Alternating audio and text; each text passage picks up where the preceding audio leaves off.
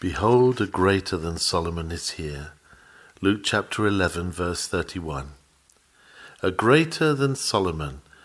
A sermon delivered on Lord's Day evening, February the 6th, 1881, by C.H. Spurgeon. Our first thought is that no mere man would have said this concerning himself, unless he had been altogether eaten up with vanity. For Solomon was among the Jews the very ideal of greatness and wisdom. It would be an instance of the utmost self-conceit if any mere man were to say of himself, "A greater than Solomon is here." Any person who was really greater and wiser than Solomon would be the last man to claim such preeminence. A wise man would never think it. A prudent man would never say it. The Lord Jesus Christ, if we regard him as a mere man, would never have uttered such an expression, for a more modest, self-forgetting man was never found in all our race. View it on the supposition that the Christ of Nazareth was a mere man, and I say that his whole conduct was totally different from the spirit which would have suggested an utterance like this, "A greater than Solomon is here." For men to compare themselves with one another is not wise, and Christ was wise. It is not humble, and Christ was humble. He would not have thus spoken if there had not been cause and reason in his infinitely glorious nature. It was because the divinity within him must speak out. For God to say that he is greater than all his creatures is no boasting, for what are they in his sight? All worlds are but sparks from the anvil of his omnipotence.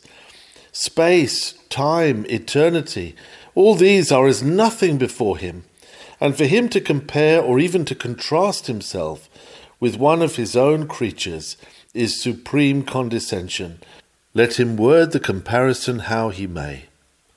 It was the divine within our Lord which made him say, and not even then with a view to exalt himself, but with a view to point the moral that he was trying to bring before the people. A greater than Solomon is here. He did as good as say, "The Queen of the South came from a distance to hear the wisdom of Solomon, but you refused to hear me. She gave attention to a man, but you will not regard your God. You will not listen to the incarnate deity who tells you words of infinite, infallible wisdom." Our Lord Jesus is aiming at his hearers' good, and where the motive is so disinterested, there remains no room for criticism. He tells them that he is greater than Solomon, to convince them of the greatness of their crime in refusing to listen to the messages of love with which his lips were loaded. Foreigners came from afar to Solomon. "But I," says he, "have come to your door and brought infinite wisdom into your very gates, and yet you refuse me. Therefore the Queen of the South shall rise in judgment against you, for in rejecting me you reject a greater than Solomon." The second thought that comes to one's mind is this. Notice the self-consciousness of the Lord Jesus Christ. He knows who he is and what he is, and he is not lowly in spirit because he is ignorant of his own greatness. He was meek and lowly in heart, servus servorum, as the Latins were wont to call him, servant of servants. But all the while he knew that he was Rex Regum, or King of Kings. He takes a towel and he washes his disciples' feet, but all the while he knows that he is their master and their Lord. He associates with publicans and harlots and dwells with the common people, but all the while he knows that he is the only begotten of the Father. He sits as a child in the temple hearing and asking questions of the rabbis. He stands among his disciples as though he were one of themselves, conversing with the ignorant and foolish of the day, seeking their good. But he knows that he is not one of them. He knows that he has nothing to learn from them. He knows that he is able to teach senates and instruct kings and philosophers, for he is greater than Solomon. He wears a peasant's garb and has not where to lay his head, but he knows that whatever the lowliness of his condition, he is greater than Solomon. He lets us perceive that he knows it, that all may understand the love which brought him down so low. It is grand humility on Christ's part, that he condescends to be our servant, our Saviour, when he is so great that the greatest of men are as nothing before him. He counted it not robbery to be equal with God. Mark that. And yet he made himself of no reputation. Some people do not know their own worth, and so when they stoop to a lowly office, it is to stoop to their minds, for they do not know their own abilities. They do not know to what they are equal, but Christ did know. He knew all about his own deity and his own wisdom and greatness as man. I admire, therefore, the clear understanding which sparkles in his deep humiliation, like a gem in a dark mine. He is not one who stoops down according to the old rhyme, as needs he must who cannot sit upright.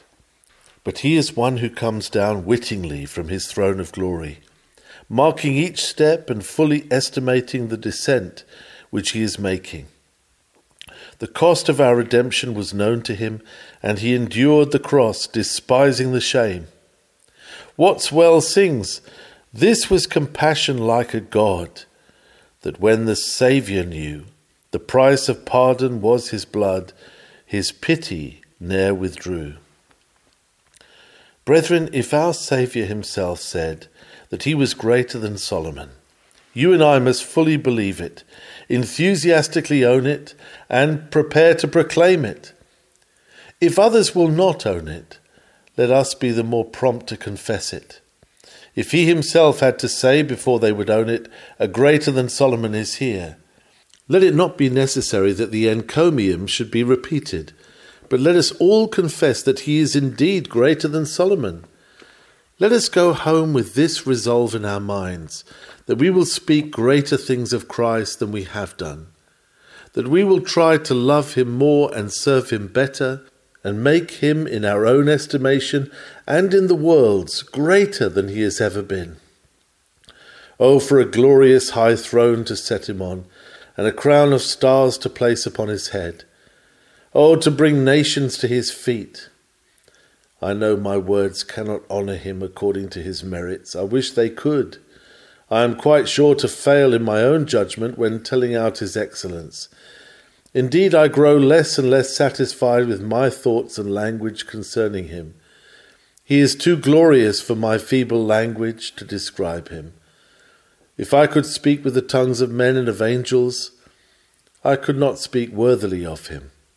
If I could borrow all the harmonies of heaven and enlist every harp and song of the glorified, yet were not the music sweet enough for his praises. Our glorious Redeemer is ever blessed. Let us bless him. He is to be extolled above the highest heavens. Let us sound forth his praises. Oh, for a well-tuned harp! May the Spirit of God help both heart and lip to extol him at this hour. First then, we shall try to draw a parallel between Jesus and Solomon, and secondly, we will break away from all comparisons and show there cannot be any parallel between Christ and Solomon at all. First then, between Christ and Solomon there are some points of likeness. When the Saviour himself gives us a comparison, it is clear proof that a likeness was originally intended by the Holy Spirit, and therefore we may say without hesitation that Solomon was meant to be a type of Christ. I am not going into detail, nor am I about to refine upon small matters, but I shall give you 5 points in which Solomon was conspicuously like to Christ, and in which our Lord was greater than Solomon. Oh, for help in the great task before me. And first, in wisdom. Whenever you talked about Solomon to a Jew, his eyes began to flash with exultation. His blood leaped in his veins with national pride. Solomon, that name brought to mind the proudest time of David's dynasty, the age of gold. Solomon the Magnificent. Why, surely his name crowns Jewish history with glory, and the brightest beam of that glory is his wisdom. In the East, and I think I may say in the West, it remains a proverb to be as wise as Solomon. No modern philosopher or learned monarch has ever divided the fame of the son of David, whose name abides as the synonym of wisdom. Of no man since could it be said, as of him, and all the kings of the earth sought the presence of Solomon to hear his wisdom that God had put in his heart. He intermeddled with all knowledge and was a master in all sciences. He was a naturalist, and he spake of trees, from the cedar trees that are in Lebanon, even unto the hyssop that springeth out of the wall. He spake also of beasts, and of fowl, and of creeping things, and of fishes. He was an engineer, an architect, for he wrote, I made me great works, I builded me houses, I planted me vineyards, I made me gardens and orchards, and I planted trees in them of all kinds of fruits. I made me pools of water to water therewith, the wood that bringeth forth trees. He was one who understood the science of government, a politician of the highest order. He was everything, in fact. God gave him wisdom and largeness of heart, says the Scripture, like the sand of the sea. And Solomon's wisdom excelled the wisdom of all the children of the east country, and all the wisdom of Egypt, for he was wiser than all men. Than Ethan the Ezrahite, and Heman, and Calcol, and Darda, the sons of Mahol, and his fame was in all nations round about. Yes, but our Saviour knows infinitely more than Solomon. I want you tonight to come to him just as the Queen of Sheba came to Solomon, only for weightier reasons. You do not want to learn anything concerning architecture or navigation, agriculture or anatomy. You want to know only how you shall be built up a spiritual house, and how you shall cross those dangerous seas which lie between this land and the celestial city. Well, you may come to Jesus, and he will teach you all that you need to know, for all wisdom is in Christ. Our divine Saviour knows things past and present and future. The secrets of God are with him. He knows the inmost heart of God, for no one knoweth the Father save the Son, and he to whom the Son shall reveal him. To him it is given to take the book of the prophetic decree and loose the 7 seals thereof. Come then to Christ Jesus, if you want to know the mind of God, for it is written that he is made unto us wisdom. Solomon might have wisdom, but he could not be wisdom to others. Christ Jesus is that to the full. In the multifarious knowledge which he possesses, the universal knowledge which is stored up in him, there is enough for your guidance and instruction even to the end of life, however intricate and overshadowed your path may be. Solomon proved his wisdom in part by his remarkable inventions. We cannot tell what Solomon did not know. At any rate, no man knows at this present moment how those huge stones which have lately been discovered, which were the basis of the ascent by which Solomon went up to the house of the Lord, were ever put in their places. Many of the stones of Solomon's masonry are so enormous that scarcely could any modern machinery move them, and without the slightest cement they are put together so exactly that the blade of a knife could not be inserted between them. It is marvellous how the thing was done, how such great stones were brought from their original bed in the quarry, how the whole building of the temple was executed. Nobody knows. The castings in brass and silver are scarcely less remarkable. No doubt many inventions have passed away from the knowledge of modern times, inventions as remarkable as those of our own age.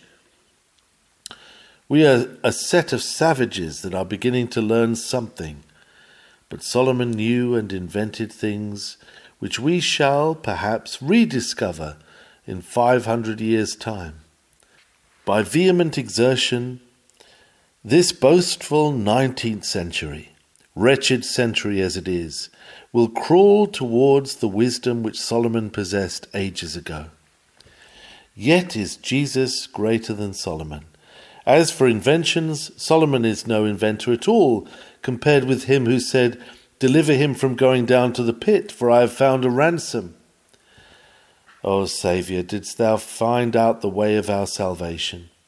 Didst thou bring into the world and carry out and execute the way by which hell gate should be closed and heaven gate, once barred, should be set wide open? Then indeed art thou wiser than Solomon. Thou art the deviser of salvation, the architect of the church, the author and finisher of our faith. Solomon has left us some very remarkable books, the Proverbs, Ecclesiastes, and the matchless Song. But the words of Solomon fall far short of the words of Jesus Christ, for they are spirit and life.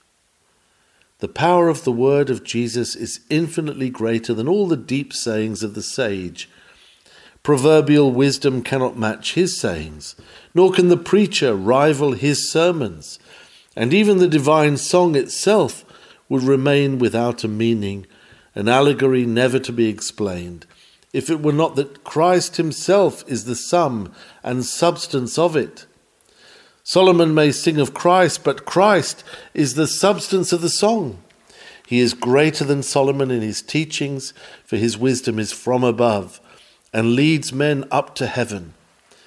Blessed are they that sit at his feet.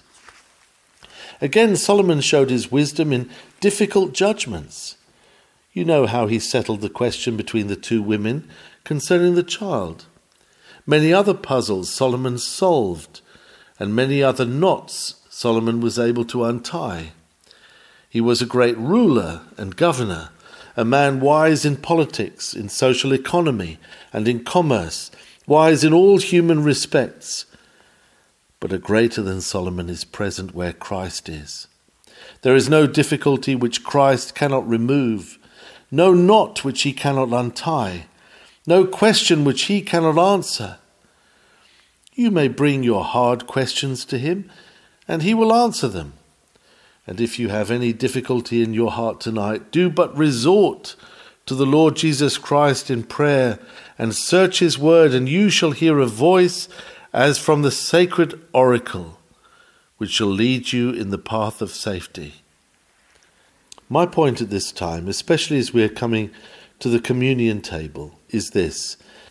I want you that love the Lord Jesus Christ to believe in his infinite wisdom and come to him for direction. I fear that when you are in trouble, you half suppose that the great keeper of Israel must have made a mistake. You get into such an intricate path that you say, surely my shepherd has not guided me aright. Never think so. When you are poor and needy, still say, this my poverty was ordained by a greater than Solomon. What if you seem to be deprived of every comfort, and you are brought into a strange and solitary way where you find no city to dwell in? Yet a guide is near, and that guide is not foolish, but a greater than Solomon is here. I think I look tonight into a great furnace. It is not so fierce that I cannot bear to gaze into its terrible blaze. For fear my eyeballs should utterly fail me and lose the power of sight through the glare of the tremendous flame, I turn aside, for the fury of its flame overpowers me. But when I am strengthened to look again, I see ingots of silver refining in the white heat, and I note that the heat is tempered to the last degree of nicety.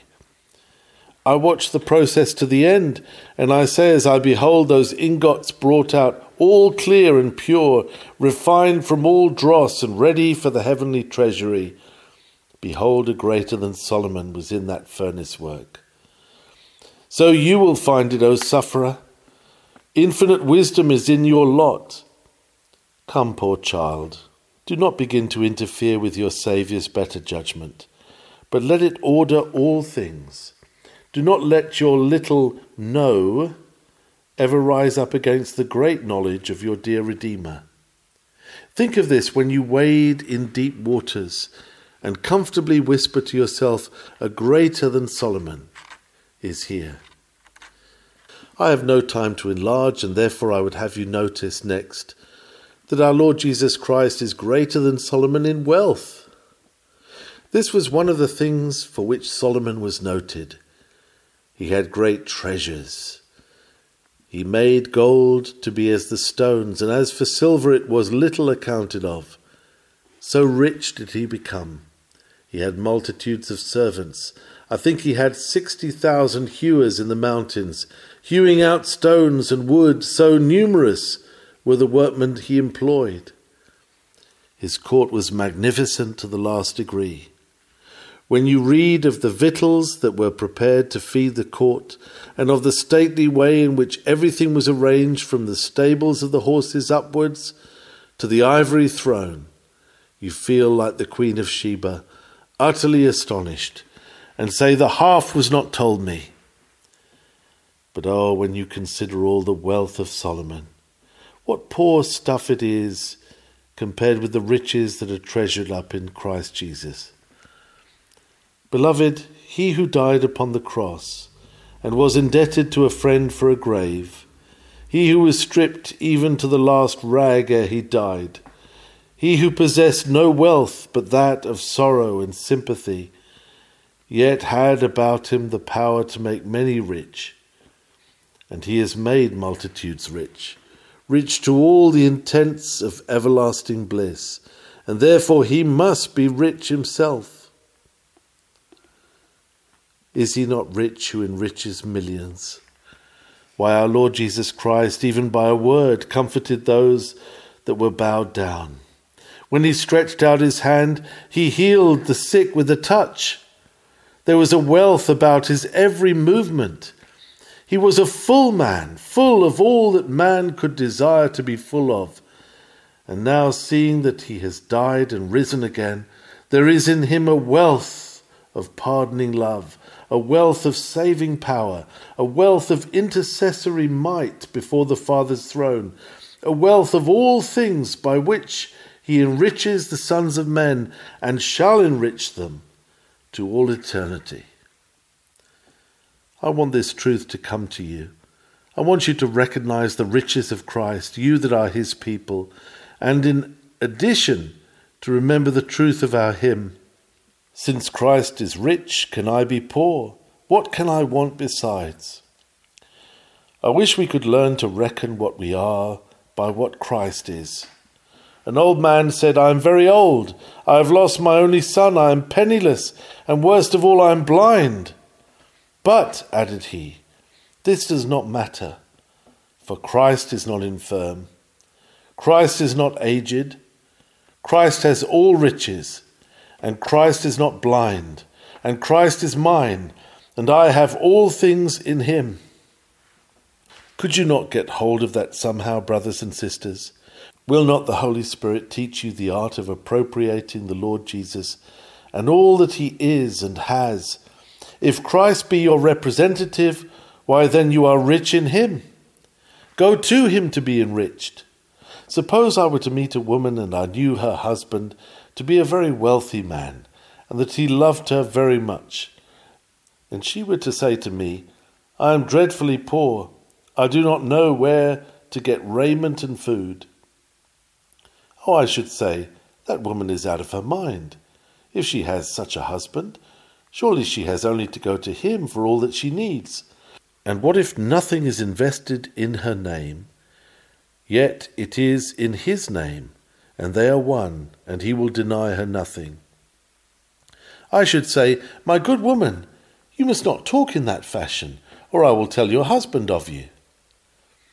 Well, I think that I shall have to say the same of you, who are so very poor and cast down, and yet are married to Jesus Christ. I shall have to tell your husband of you, that you bring such complaints against him. For all things are yours, and ye are Christ's, and Christ is God's. Wherefore lift up the hands that hang down, and confirm the feeble knees. Use the knees of prayer and the hand of faith, and your estate will well content you. Do not think that you are married to Rehoboam, who will beat you with scorpions, for you are joined to a greater than Solomon. Do not fancy that your heavenly bridegroom is a beggar. All the wealth of eternity and infinity is his. How can you say that you are poor, while all that he has is yours? Now, thirdly, and very briefly indeed, there was one point about Solomon in which every Israelite rejoiced, namely that he was the Prince of Peace. His name signifies peace. His father David was a great warrior, but Solomon had not to carry on war. His power was such that no one dared to venture upon a conflict with so great and potent a monarch. Every man throughout Israel sat under his vine and fig tree, and no man was afraid. No trumpet of invader was heard in the land. Those were halcyon days for Israel, when Solomon reigned. But in that matter a greater than Solomon is here. For Solomon could not give his subjects peace of mind. He could not bestow upon them rest of heart. He could not ease them of their burden of guilt, or draw the arrow of conviction from their breast and heal its smart. But I preach to you tonight that blessed divine man of sorrows, who has wrought out our redemption, and who is greater than Solomon in his peace-giving power. Oh, come and trust him. Then shall your peace be as a river, and your righteousness like the waves of the sea. Am I addressing one of God's people who is sorely troubled, tumbled up and down in his thoughts? Brother or sister, do not think that you must wait a week or two before you can recover your peace. You can become restful in a moment, for he is our peace, even he himself and he alone. And oh, if you will but take him at once, laying hold upon him by the hand of faith as your Saviour, this man shall be the peace, even when the Assyrian shall come into the land. There is no peace like the peace which Jesus gives. It is like a river, deep, profound, renewed, ever-flowing, overflowing, increasing and widening into an ocean of bliss. The peace of God which passeth all understanding shall keep your heart and mind through Jesus Christ. Oh, come to him. Come to him at this moment. Do not remain an hour away from your Noah or rest. For with him in the ark your weary wings shall be tired no longer. You shall be safe and restful the moment you return to him. The fruit of the Spirit is joy. I want you to get that joy and to enter into this peace. Blessed combination, joy and peace. Peace, peace. There is music in the very word. Get it from him who is the word and whose voice can still a storm into a calm. A greater than Solomon is here to give you that peace. Beat the sword of your inward warfare into the plowshare of holy service. No longer sound an alarm, but blow up the trumpet of peace in this, the day of peace.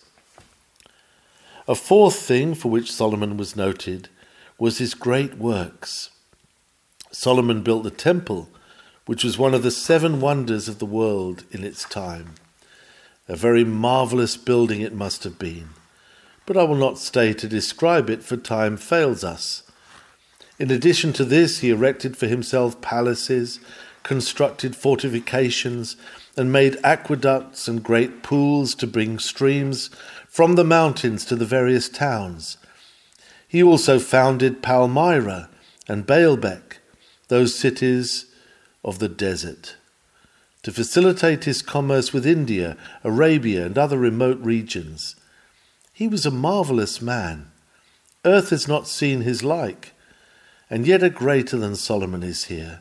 For Christ has brought the living water from the throne of God right down to thirsty men, being himself the eternal aqueduct through which the heavenly current streams. Christ has built fortresses and munitions of defence, behind which his children stand secure against the wrath of hell, and he has founded and is daily finishing a wondrous temple, his church, of which his people are the living stones, fashioned, polished and rendered beautiful, a temple which God himself shall inhabit. For he dwelleth not in temples made with hands, that is to say, of this building, but he dwells in a temple which he himself doth pile, of which Christ is the architect and builder, foundation and chief cornerstone.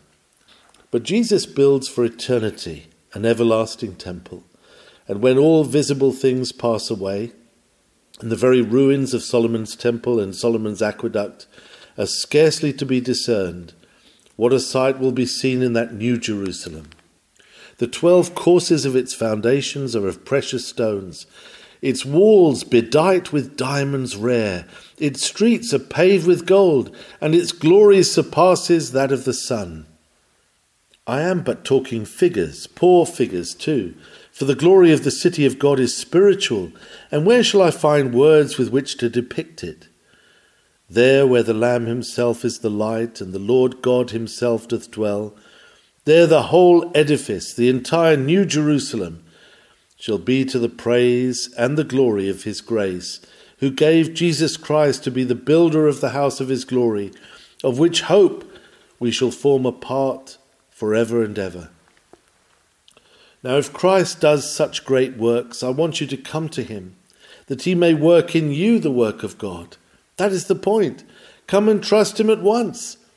Trust him to build you up. Come and trust him to bring the living water to your lips. Come and trust him to make you a temple of the living God. Come, dear child of God, if you have great works to do, come and ask for the power of Christ with which to perform them.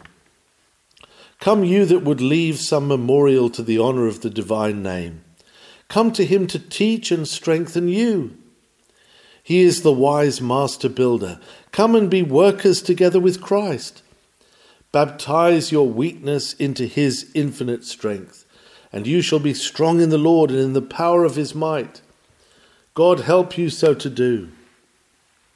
Once more, I draw the parallel upon the 5th point, and I've done with it. Solomon was great as to dominion. The kingdom of the Jews was never anything like the size before or after that Solomon made it. It appears to have extended from the river of Egypt right across the wilderness far up to the Persian Gulf. We can scarcely tell how far Solomon's dominions reached. They are said to have been from sea to sea and from the river even unto the ends of the earth. By one mode or other he managed to bring various kings into subjection to him, and he was the greatest monarch that ever swayed the sceptre of Judah. It is all gone now. Poor feeble Rehoboam dropped from his foolish hands the reins his father held. The kingdom was rent in pieces. The tributary princes found their liberty, and the palmy days of Israel were over. On the contrary, our Lord Jesus Christ at this moment has dominion over all things. God has set him over all the works of his hands. I tell it out among the heathen that the Lord reigneth. The feet that were nailed to the tree are set upon the necks of his enemies. The hands that bore the nails sway at this moment the sceptre of all worlds. Jesus is King of kings and Lord of lords. Hallelujah! Let universal sovereignty be ascribed to the Son of Man. To him who was despised and rejected of men, a man of sorrows and acquainted with grief. Tell it out, ye saints, for your own comfort. The Lord reigneth, let the earth rejoice, let the multitude of the isles be glad thereof. Everything that happens in providence is under his sway still, and the time is coming when a moral and spiritual kingdom will be set up by him, which shall encompass the whole world. It does not look like it, does it? All these centuries have passed away, and little progress has been made. Ah, but he cometh, and when he cometh, or ere he cometh, He shall overturn, overturn, overturn. For his right it is, and God will give it him. And as surely as God lives, unto him shall every man bow the knee, and every tongue shall confess that Jesus Christ is Lord, to the glory of God the Father. Do not be afraid about it. Do not measure difficulties, much less tremble at them. What is faith made for but to believe that which seems impossible? To expect universal dominion for Christ when everything goes well is but the expectation of reason. But to expect it when everything goes ill is the triumph of Abrahamic confidence. Look upon the great mountain and say, Who art thou, O great mountain? Before the true Zerubbabel thou shalt become a plain. In the blackest midnight, when the ebon darkness stands thick and hard as granite before you, believe that at the mystic touch of Christ the whole of it shall pass away, and at the brightness of his rising the eternal light shall dawn, never to be quenched. This is to act the part of a believer, and I ask you to act that part and believe to the full in Christ the Omnipotent. What means this stinted faith in an almighty arm? What a fidget we are in, and what a worry seizes us if a little delay arises. Everything has to be done in the next 10 minutes, or we count our Lord to be slack. Is this the part of wisdom? The Eternal has infinite leisure. Who are we that we should hasten him? His purposes will ripen fast, unfolding every hour. A day is long to us, but 1,000 years to him are but as the twinkling of a star. O rest in the Lord and wait patiently for him. For the time shall come when the God of Israel shall put to rout his adversaries, and the Christ of the cross shall be the Christ of the crown. We shall one day hear it said, The great shepherd reigns, and his unsuffering kingdom now hath come. Then rocks and hills and vales and islands of the sea shall be all vocal with the one song. Worthy is the Lamb that was slain to receive honour and glory and power and dominion and might forever and ever. Thus I have tried to draw the parallel, but I pray you to see the Lord Jesus for yourself and know whether I have spoken the truth about him. You have heard the report. Now, like the Queen of Sheba, go and see for yourself. Get to Christ as to his dominion. Come under his sway and own his sceptre. Go and trust your King. Love your King. Praise your King. Delight in your King. How courtiers delight to be summoned to court. How glad they are to see the Queen's face. How pleased they are if she gives them but a kindly word. Surely their fortune is made, or at least their hopes are raised and their spirits lifted up. Shall we not sun ourselves in the presence of the blessed and only potentate? Let us come into the presence of our King tonight, or else let us sit here and weep. Let us come to his table to feed upon himself. Let us live on his word. Let us delight in his love, and we shall surely say, A greater than Solomon is here. I shall not detain you longer than a minute or two. While I remark that we must rise beyond all parallels, if we would reach the height of this great argument, for between Christ and Solomon there is much more contrast than comparison, much more difference than likeness. In his nature, the Lord Jesus is greater than Solomon. Alas, poor Solomon, the strongest man that ever lived, namely Samson, was the weakest of men, and the wisest man that ever lived was, perhaps, the greatest, certainly the most conspicuous fool. How different is our Lord. There is no infirmity in Christ, no folly in the incarnate God. The backsliding of Solomon finds no parallel in Jesus, in whom the prince of this world found nothing, though he searched him through and through. Our Lord is greater than Solomon because he is not mere man. He is man, perfect man, man to the utmost of manhood, sin accepted. but still he is more, and infinitely more, than man. In him dwelleth all the fullness of the Godhead bodily. He is God himself. The Word was God. God dwells in him, and he himself is God. As in nature he was infinitely superior to Solomon, and not to be compared with him for a moment, so was he in character.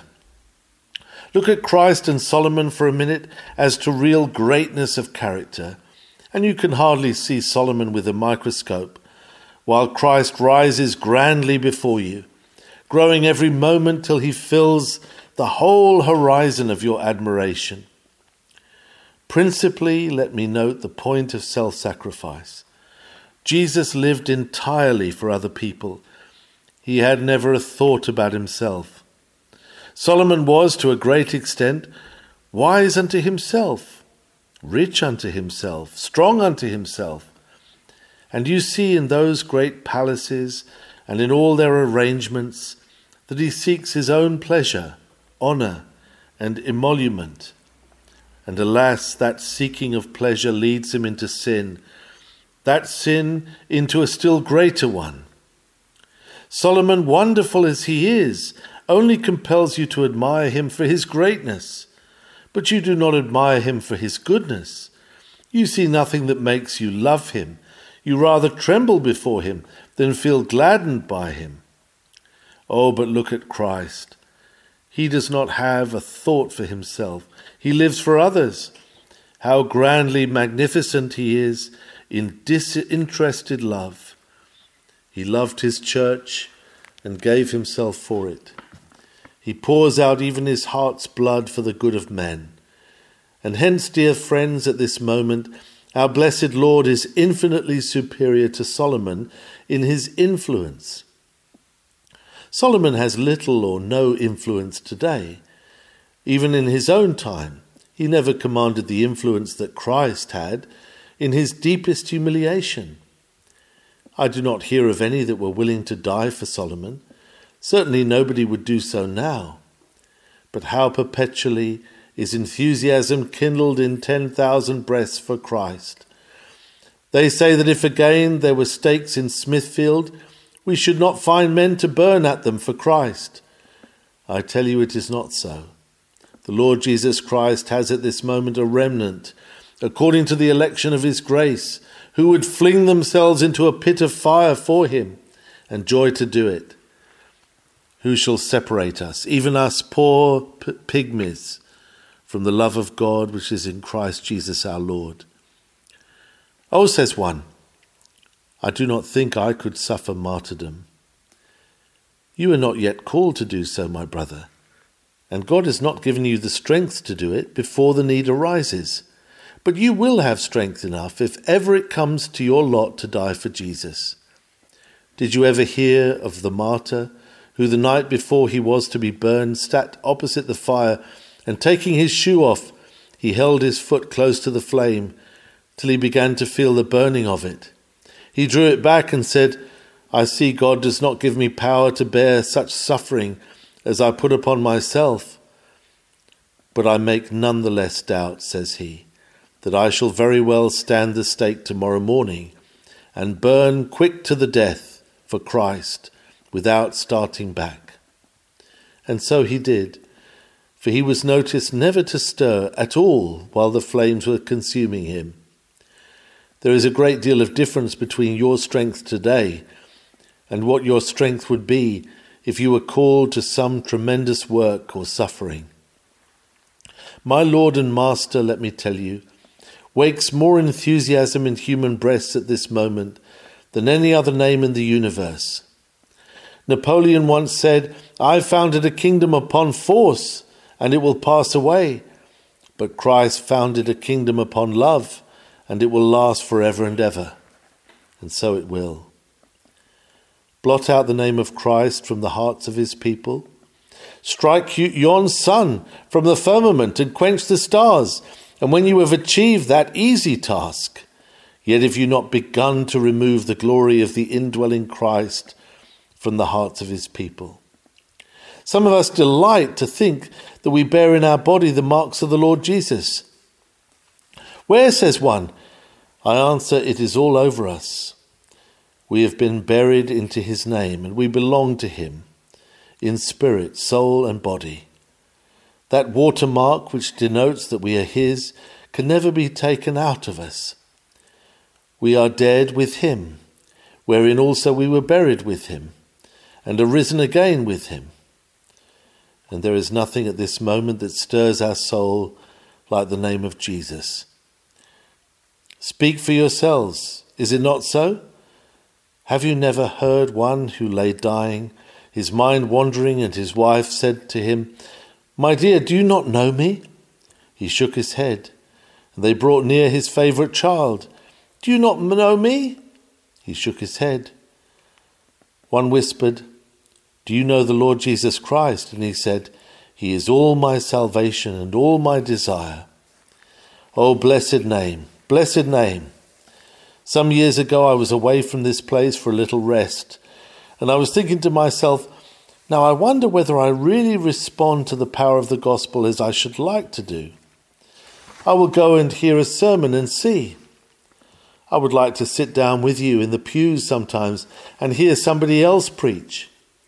Not everybody, mark you, for when I hear a good many, I want to be doing it myself. I get tired of them if they do not glow and burn. But that morning, I thought I would drop into a place of worship, such as there might be in the little town. A poor, plain man, a countryman, began preaching about Jesus Christ. He praised my master in very humble language, but he praised him most sincerely. Oh, but the tears began to flow. I soon lay the dust all around me where I sat, and I thought, bless the Lord, I do love him. It only wants somebody else to play the harp instead of me, and my soul is ready to dance to the heavenly tune. Only let the music be Christ's sweet, dear, precious name, and my heart leaps at the sound. Oh, my brethren, sound out the praises of Jesus Christ. Sound out that precious name. There is none like it under heaven to stir my heart. I hope you can all say the same. I know you can if you love him, for all renewed hearts are enamoured of the sweet Lord Jesus. A greater than Solomon is here. Solomon has no power over your hearts, but Jesus has. His influence is infinitely greater. His power to bless is infinitely greater. And so let us magnify and adore him with all our hearts. Oh, that we all loved him. Alas, that so many do not. What strange monsters. Why, if you do not love Christ, what are you at? You hearts of stone, will you not break? If his dying love did not break them, what will? If you cannot see the beauties of Jesus, what can you see? You blind bats. O you that know not the music of his name, you are deaf. O you that do not rejoice in him, you are dead. What are you at, that you are spared through the pleadings of his love, and yet do not love him? God have mercy upon you and bring you to delight yourselves in Christ and trust him.